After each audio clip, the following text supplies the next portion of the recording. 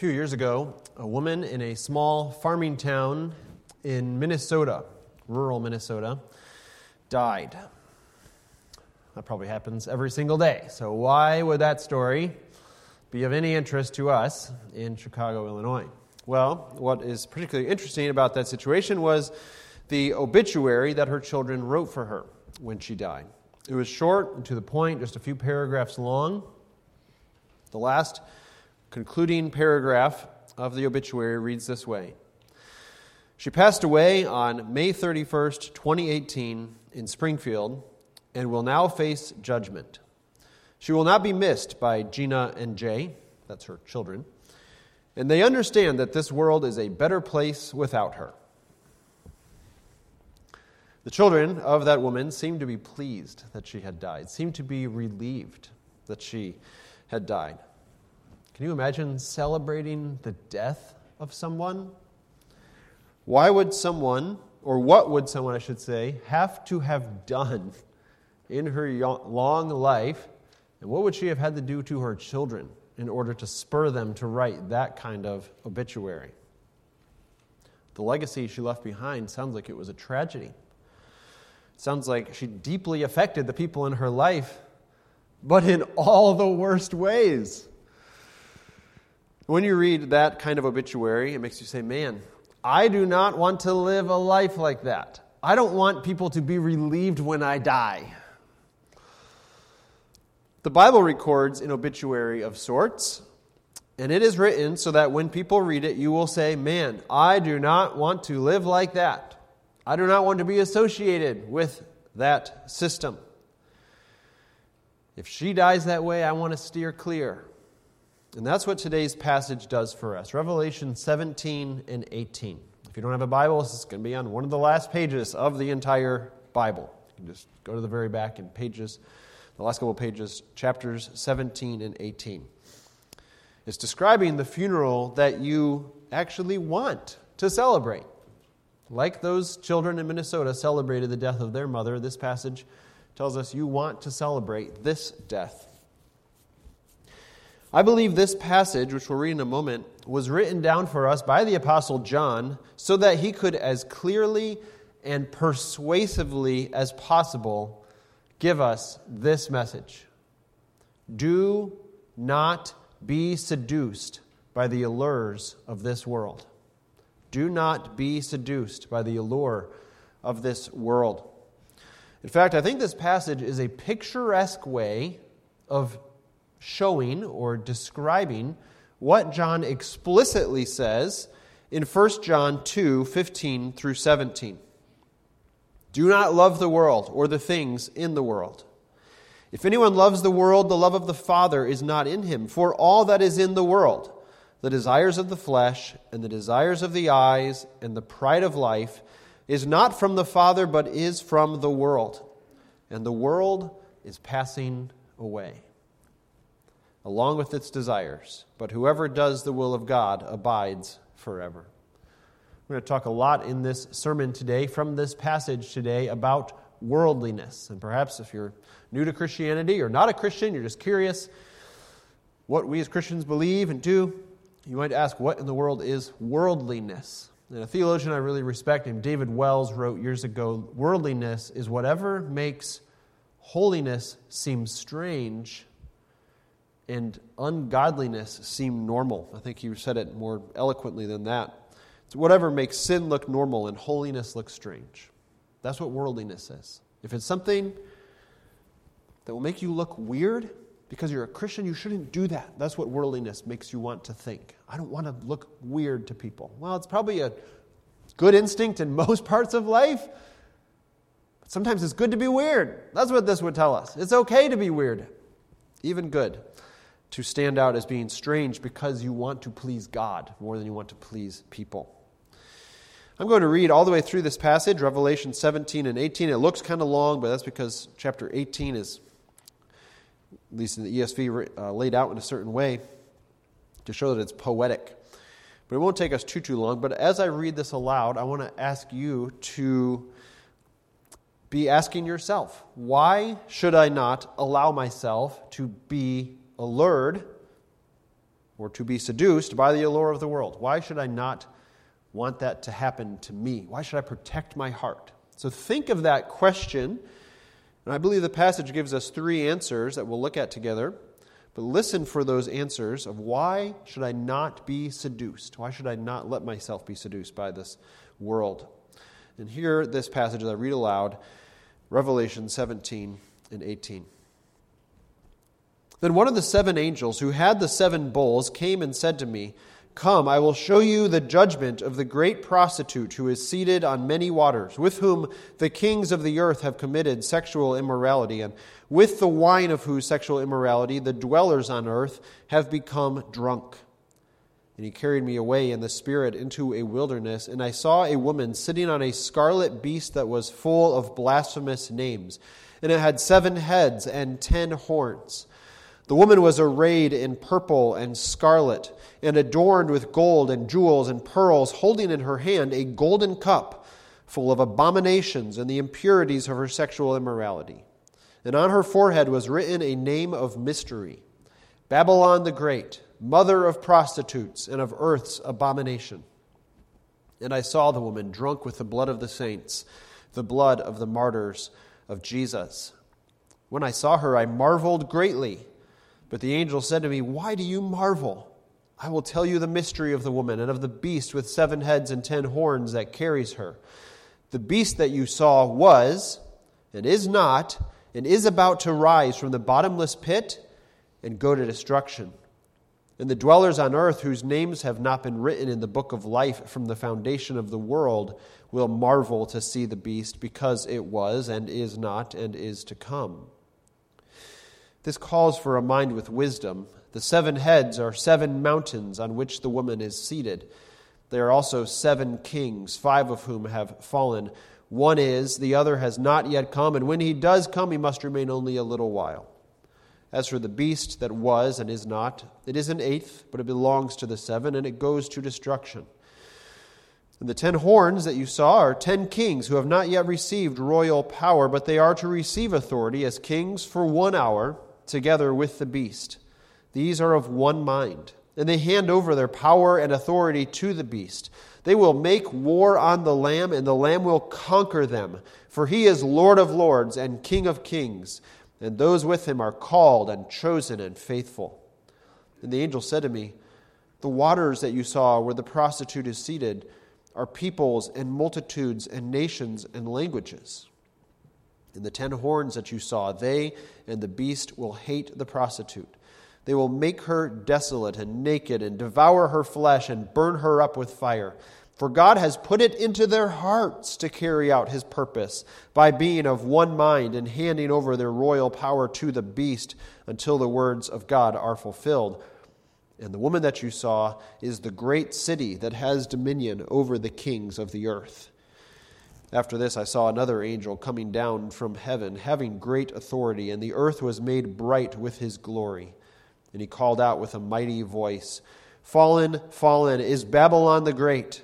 She has become a dwelling place for demons, a haunt for every unclean spirit, a haunt for every unclean bird, a haunt for every unclean and detestable beast. For all nations have drunk the wine of the passion of her sexual immorality, and the kings of the earth have committed immorality with her, and the merchants of the earth have grown rich from the power of her luxurious living." Then I heard another voice from heaven saying, "Come out of her, my people, lest you take part in her sins, lest you share in her plagues. For her sins are heaped high as heaven, and God has remembered her iniquities. Pay her back as she herself has paid back others, and repay her double for her deeds. Mix a double portion for her in the cup she mixed. As she glorified herself and lived in luxury, so give her a like measure of torment and mourning, since in her heart she says, 'I sit as queen. I am no widow, and mourning I shall never see.'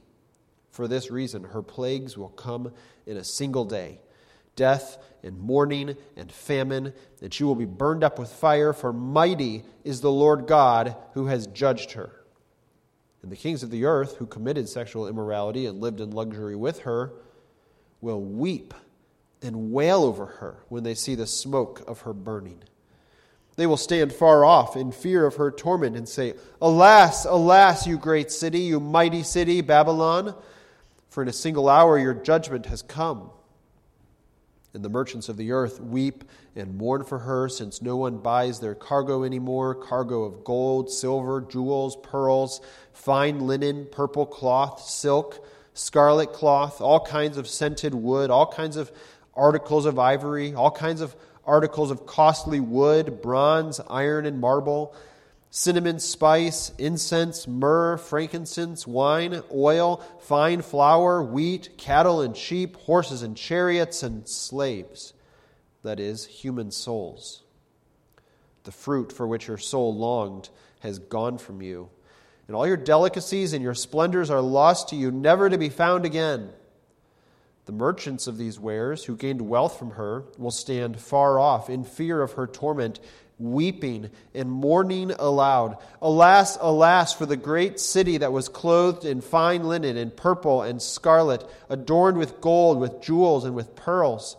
For in a single hour all this wealth has been laid waste. And all shipmasters and seafaring men, sailors, and all whose trade is on the sea stood far off and cried out as they saw the smoke of her burning, What city was like the great city? And they threw dust on their heads as they wept and mourned, crying out, Alas, alas, for the great city, where all who had ships at sea grew rich by her wealth. For in a single hour she has been laid waste. Rejoice over her, O heaven, and you saints and apostles and prophets, for God has given judgment for you against her. Then a mighty angel took up a stone like a great millstone and threw it into the sea, saying, So will Babylon the Great be thrown down with violence, and will be found no more.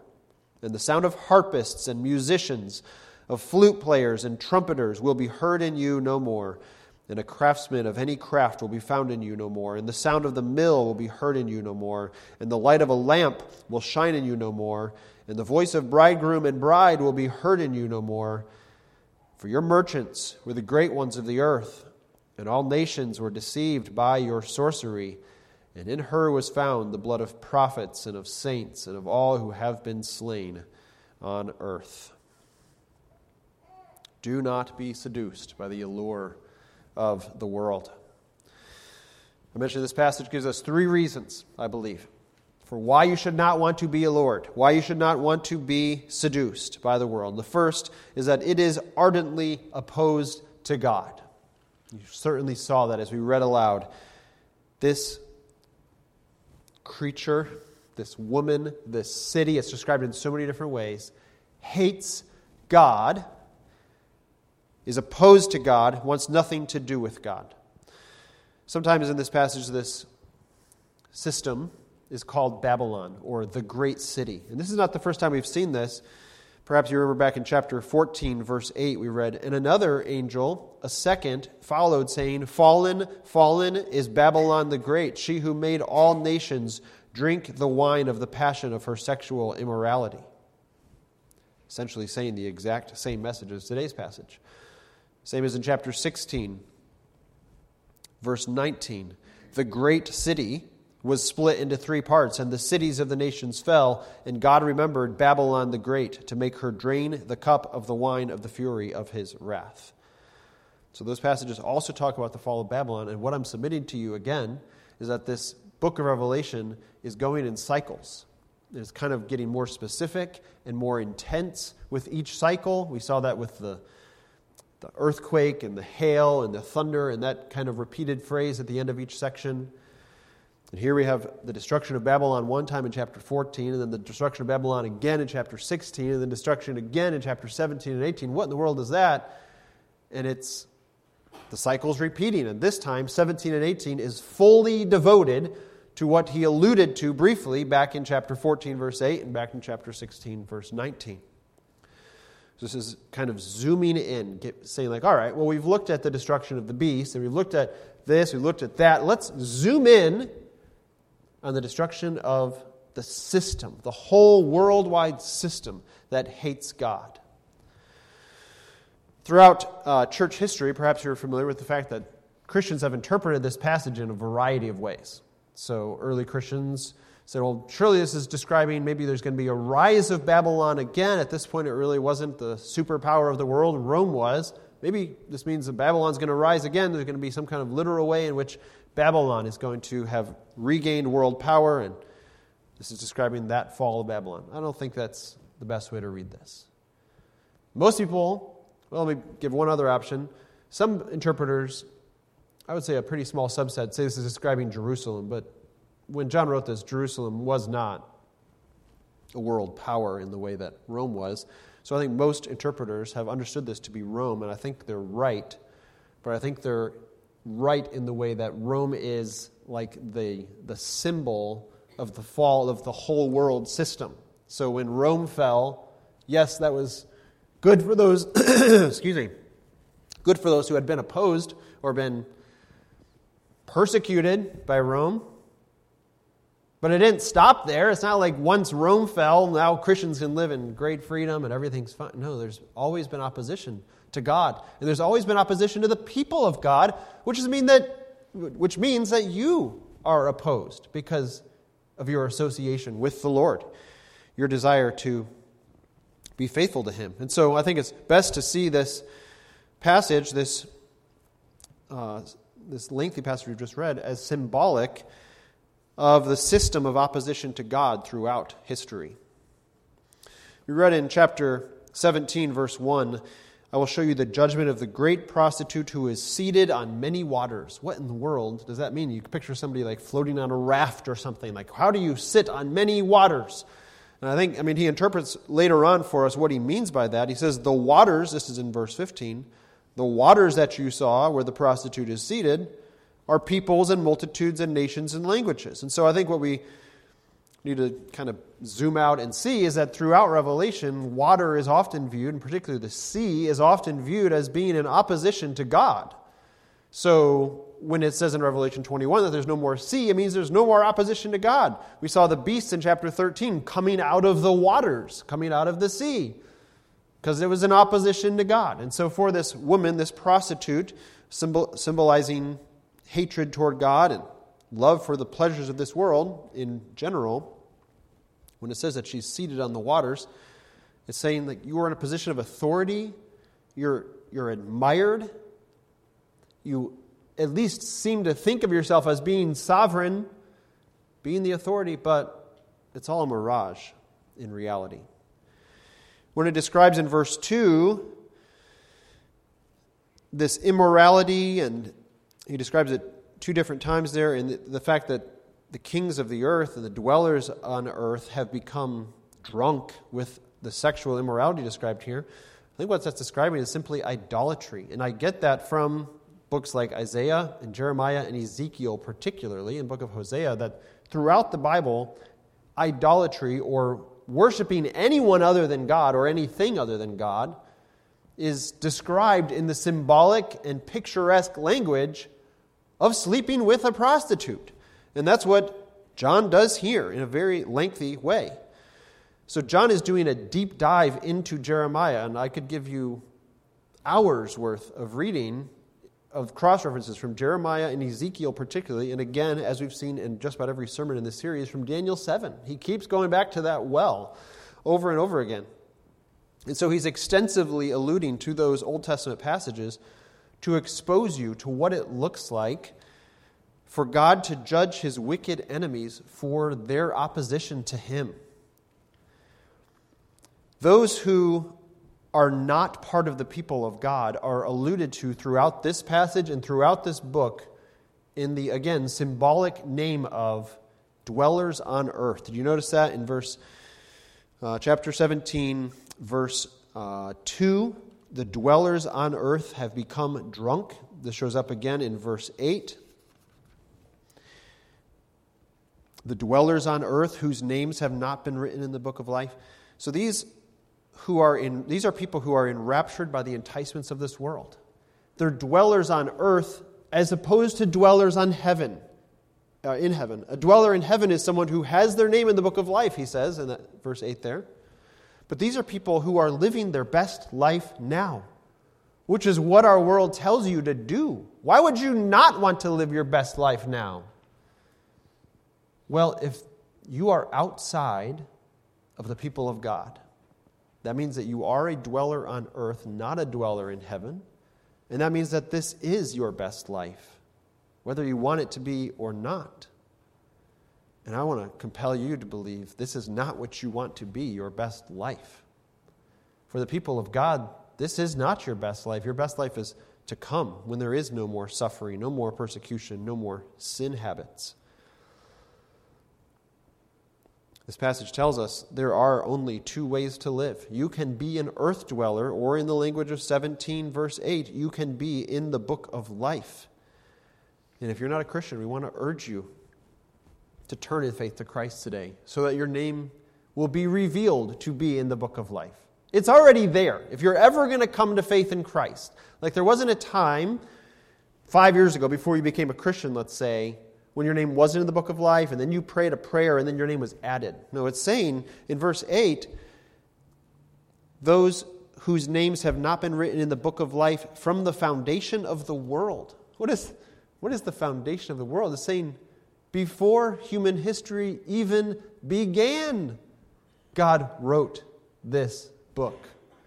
And all those who are in it are sealed forever, are safe forever.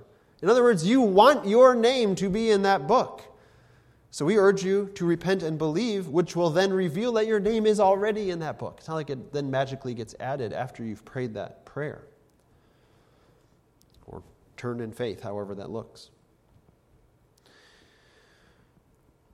This system, the world system, hates God. It stands in opposition to God. One theologian named Thomas Schreiner says, the fundamental sin of Babylon, again, symbolic language here, is idolatry, the de-godding of God. She glorified herself, as 18:7 says. She glorified herself and lived in luxury. Instead of giving honor, glory, and praise to the one true God. The kings, merchants, and sailors of the earth have climbed into bed with Babylon, for they have lived for the luxury, riches, status, and comfort that come from being aligned with Babylon.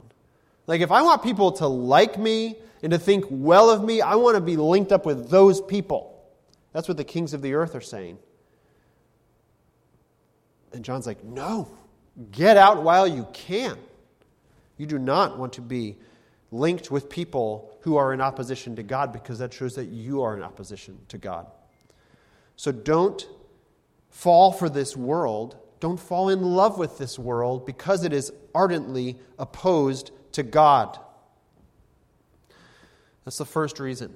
You should not be enticed and seduced and swayed by the allure of this world, because it's ardently opposed to God. Secondly, don't love the world because it seeks to destroy you. It's like the pit bull that wants to get one bite of you so it can pull you in and keep going at you and keep destroying you. The world looks good on the outside, doesn't it? So shiny, so beautiful. But it's like the apple that killed Snow White.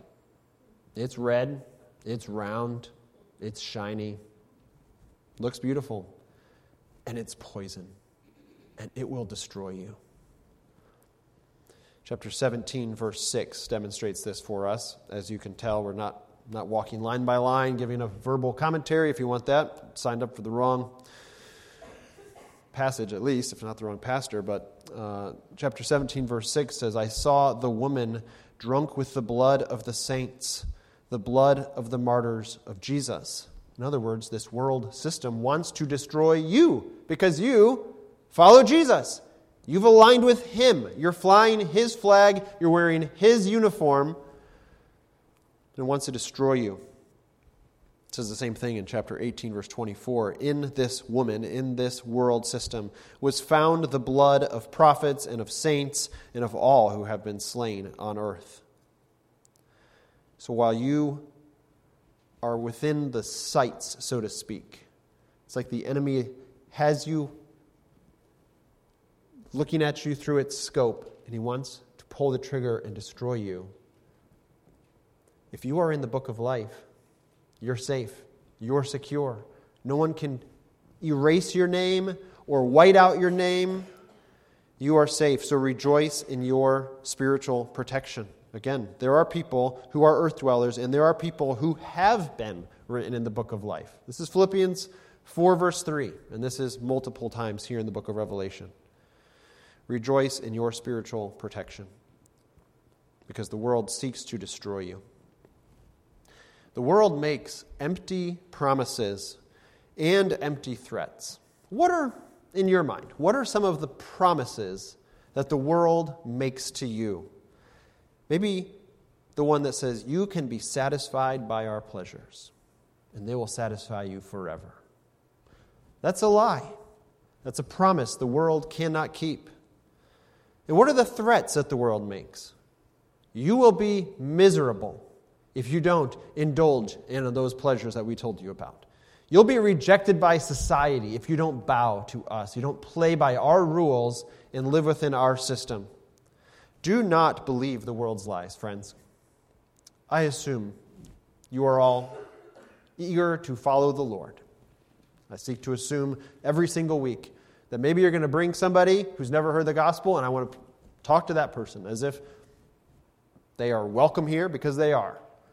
So I assume that, and I also assume that you're here because you want to walk with Jesus, and you want to dwell with Him forever and see Him face to face. And so, friends, I just want to urge you to not believe the world's lies, because the world makes promises it cannot keep. The world offers pleasures it cannot sustain. And the world leaves you with an emptiness it cannot help you shake.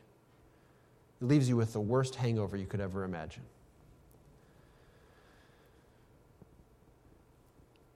Going to a shopping mall, I think, is an encapsulated version of facing the allures of this world. You open the door, they've arranged the hallways. Have you ever noticed this? The hallways are shiny. They make you want to walk down those corridors. Have you ever noticed what else you notice as soon as you notice what you notice? Notice what you take in as you open the door. The smell of delicious cinnamon rolls that are warm and gooey and melting. And you want one of those. And so you have that tantalizing smell, and you hear the happy songs. You notice they don't play songs that you would hear at a funeral, generally speaking, in the mall. So they're playing happy songs. The lights shine on the merchandise just right. They set it up that way. So you get your latte and you eat your soft pretzel and you're wandering around, and how convenient you can buy a phone case with a kitten on it, or anything else for that matter. And then you walk down this aisle and there's a game store, and if I have that game, my friends will want to come over and I'll be popular again. And I look that way and I can buy those clothes that will make me look like I'm with it instead of so outdated. Okay, boomer. And you can go and get the perfume that will make your lover's heart melt. Or you can get the toy that will make your child stop whining. You can get the makeup that will get you the attention you've been looking for. And that's all just on the first floor. We can keep going. The world wants you to be walking down those aisles, or through those hallways, or through those open areas if you're at Oakbrook Center, taking in the sights and the sounds and the smells and saying, yeah, take my money. Just shut up and take all my money and give me what you're offering me. And I'm not saying that Oakbrook Center is the seedbed of the devil, as far as I know. I'm simply saying it's not neutral. You need to train your heart to sniff out the idolatry that lingers in the air and permeates the entire structure of the shopping experience. And for those of us who are too sophisticated to go to a mall, you can do this just fine on your couch, on your phone, or on your laptop, or on your iPad, on Amazon. Just realize it's the same thing. They're suggesting items to you. There are ads flashing. There are prices in red with a line through the black line that says this is a couple dollars cheaper than it was a few months ago. You should get it now before the price goes back up. They're trying to seduce you just the same. They're going to tell you this product seriously, if you open your phone right now and order something, it'll be on your doorstep this afternoon. That's crazy. But it happens all the time at our house, like almost every day. And again, Amazon doesn't care about your soul. It's not the seedbed of Satan. I don't think Jeff Bezos wants to ruin your life. He does want to make his life really nice, and he's done a good job of that. They just want your credit card number, though. That's all they want. Save it so it's easy to click, one-step checkout next time you want something. What happens after you hit save my credit card information is immaterial to them. They don't care if you're still alive or not. They just want your information. They just want your money. And I'm simply telling you, John would say here, it's all part of the system that's crouching at your door to destroy you, to make you think, I could get more. I could be more well-liked. I could look like I'm more with the times. I could smell better and look better and be in better shape and on and on. The world wants you dead because the world wants to destroy you. Do not love the world because it is ardently opposed to God. Do not love the world because it seeks to destroy you. And third, do not love the world because it will be destroyed by God. Did you notice that? This is not like, it's all bad out there and there's nothing we can do about it. John is saying, it's going down. Literally, it's going down in flames, he says. So get out. Don't have anything to do with it now. Why did John write this passage? Again, it's not so that Christians in first century Rome or anywhere in that area, in those churches that we talked about in chapters 2 and 3, so that they can be like, that's interesting, that'll happen in the future. No, he wrote it to say, get away from it. Don't be allured and enticed and seduced by all the trappings that the world wants you to have. The end of the story, you read in chapter 17, verse 14, is that Jesus wins. You see that in verse 14? They make war on the Lamb. Well, that sounds bad. And the Lamb will conquer them. For he is Lord of Lords. You didn't know who you were messing with. Jesus wins. He's Lord of Lords. He's King of Kings. And those with him are called and chosen and faithful. The world system will be destroyed by God. Because God gets his way. Look at verse 17 of chapter 17 again. Kind of have to back up to get the sentence started.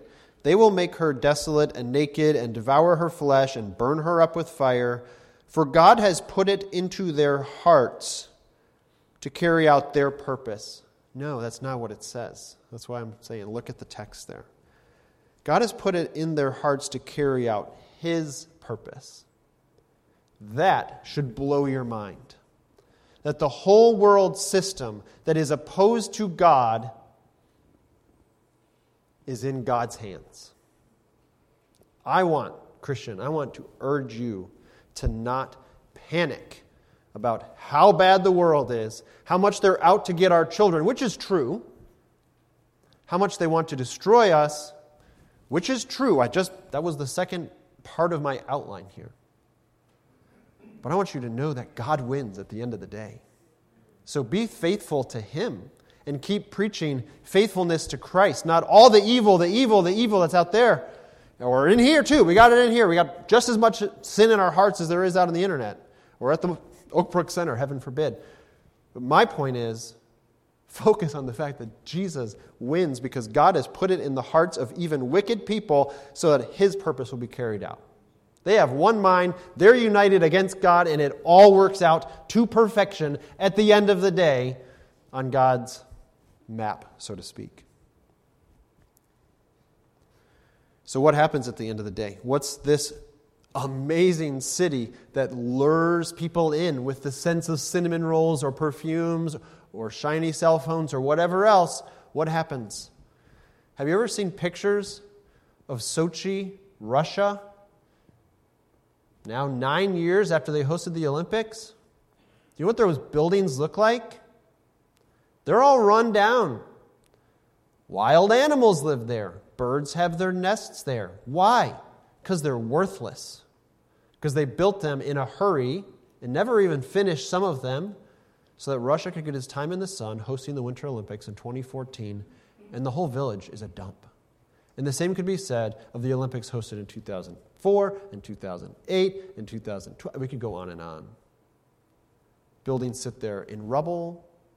Animals live there. Homeless people live there. It's all covered in graffiti. And that's what it sounds like when you come to this part of the passage where it's like, alas, alas for the great city. It's all been laid waste in chapter 18, verse 17. It's like all the crafts you could get there, the craftsmen don't have any crafts there.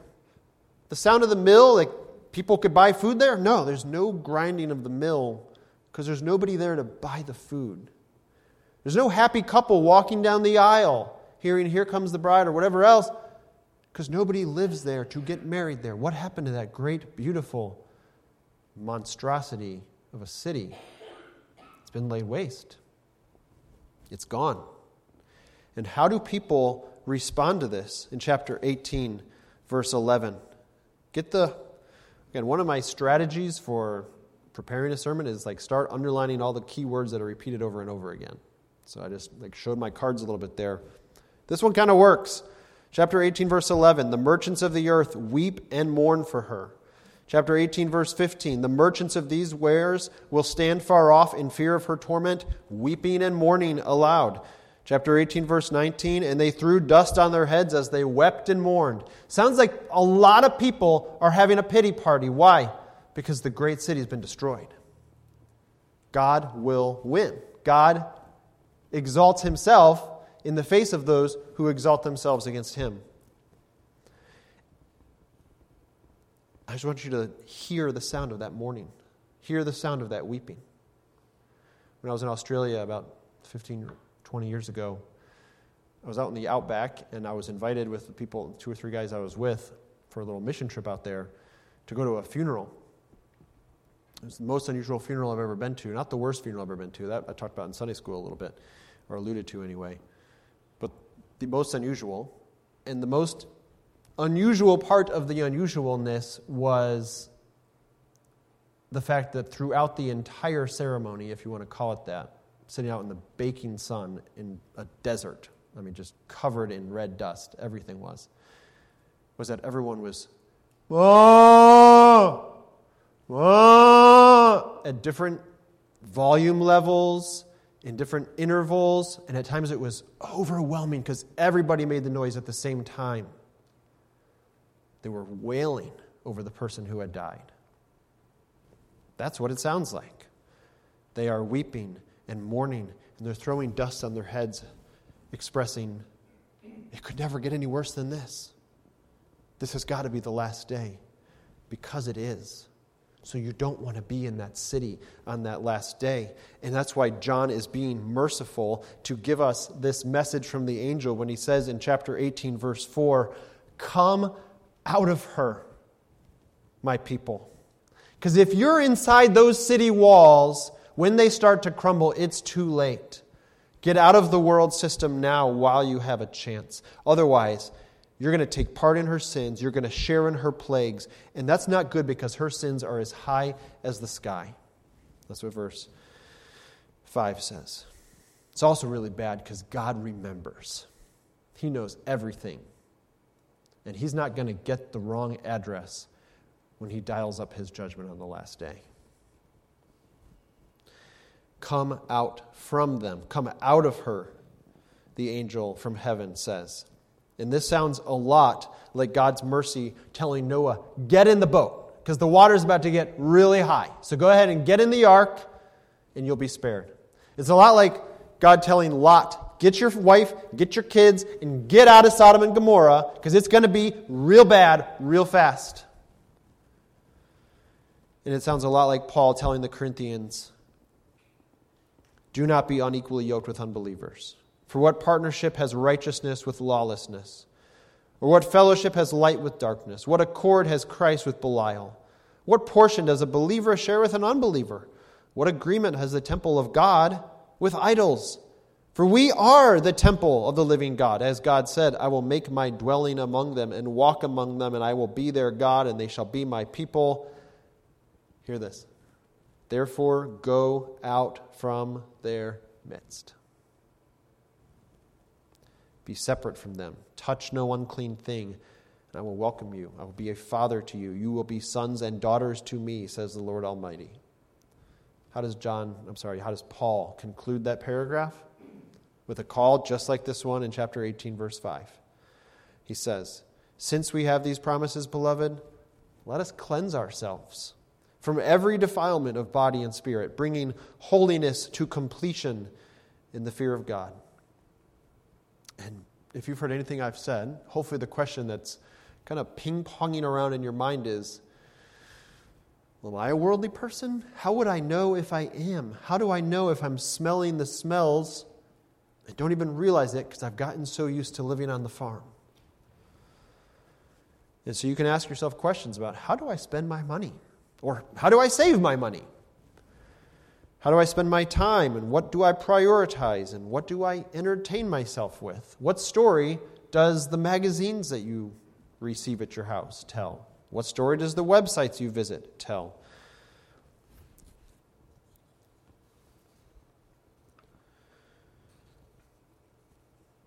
If you do sense that some worldliness has crept into your heart, it could come in so many different shapes. I won't even take time to name them, but I think you understand what we're talking about here. If you sense that worldliness has crept into your heart, there's a right way to respond to that. Lord, I repent. Help me to get a vision of your city, the one that lasts forever, that's described at the end of this book in a few chapters, instead of the city that's going to be destroyed and brought down and engulfed in flames. This is talking about the Satan-inspired enemies of God conniving to destroy you. They want to destroy you. It's because they're opposed to God. But God's going to destroy them. I don't know about you. I find those reasons pretty compelling to not want to be in the city of man, as John Bunyan called it. We should actually celebrate the destruction of the wicked city, where the kings of the earth and the merchants of the earth are doing whatever they want in opposition to God and saying, yeah, we can live however we want. We can obey our emotions at all costs. And you know what? The world's telling you that same lie. Obey your emotions at all costs. Don't let somebody get in the way of you showing who you really are. So get your tattoos and do your hair and wear the clothes that tell who the authentic you really is. This is the world's way of wrapping themselves up tighter around you. I saw a video that's disgusting the other day of a very large snake, probably like this wide around or wider in some parts, wrapped entirely around a dog. The dog couldn't move. This was in like Thailand or Vietnam or somewhere, probably Southeast Asia from all I could tell. And there were people wailing on that snake, which was probably like 10 feet long from all I could tell. Wailing on it with shovels. 4 or 5 people prying at it. And that thing was wrapped tightly around that dog. And the dog could do nothing. And they eventually, the villagers, whoever it was, got that dog free. But it took minutes. It's probably like a minute to 2-minute long video of them trying to untangle that thing. And what I'm saying is that that's what Satan wants to do to you, is wrap you up tight and not let you go. And it's like those villagers with the shovels banging the mess out of that snake, trying to help you. That's why we need each other. This is what the church is supposed to look like, is we all see, like, you're kind of ensnared. You need some help. Let me call you to repentance. That's what the church is supposed to do. And it might mean working really hard like those people were against that snake, because we hear these lies of obey your emotions at all costs. Like, no one can tell you your emotions are wrong. Yeah, we can actually, because all of our emotions are wrong at times. So don't listen to the statement that says, live your truth and let other people live theirs, however they want that to be. No, particularly in the church. Don't believe that lie. The lie that says, trust yourself and never let anyone oppress you with the antiquated notion of being a sinner. Of all things. It's so outdated. The world would say, invent and advertise your own identity. In short, the world would say, follow your heart. I saw it on a commercial yesterday while watching a football game with my boys. Follow your heart. No. And I told my boys, please don't do that. Because the people who follow their heart straight into the prison cell or straight into the alley where they get mugged or whatever else, your heart doesn't lead you to good places, so don't follow it. The funeral for that woman was surely sad, if they even had one in that small town in Minnesota. But the funeral for the wicked world system will only be sad for those who are part of it. They will say, as the repeated refrain in this passage has said, they will say, alas for that great city. Alas just means like all the regret, all the shame. Alas for that great city. But we say, praise to the conquering Lamb who overcomes the world. Little children, you are from God and have overcome them, for he who is in you is greater than he who is in the world. Let's close in prayer. Thank you, Lord, for your faithfulness to us, despite the ways we show our unfaithfulness to you so deeply and so regularly. Thank you for this picture of what the last day will look like for all those who link their arms in opposition to you. And we beg you, Lord, to spare our loved ones from that fate that we've just read of, to spare our neighbors from it, to spare those in this midst who aren't sure whether it's worth it to follow Jesus, who think it might be better just to be popular, or think it might be better just to be rich. Spare us by giving us a vision of the conquering Lamb who is and who was and who is to come, the Almighty. In his name we pray. Amen.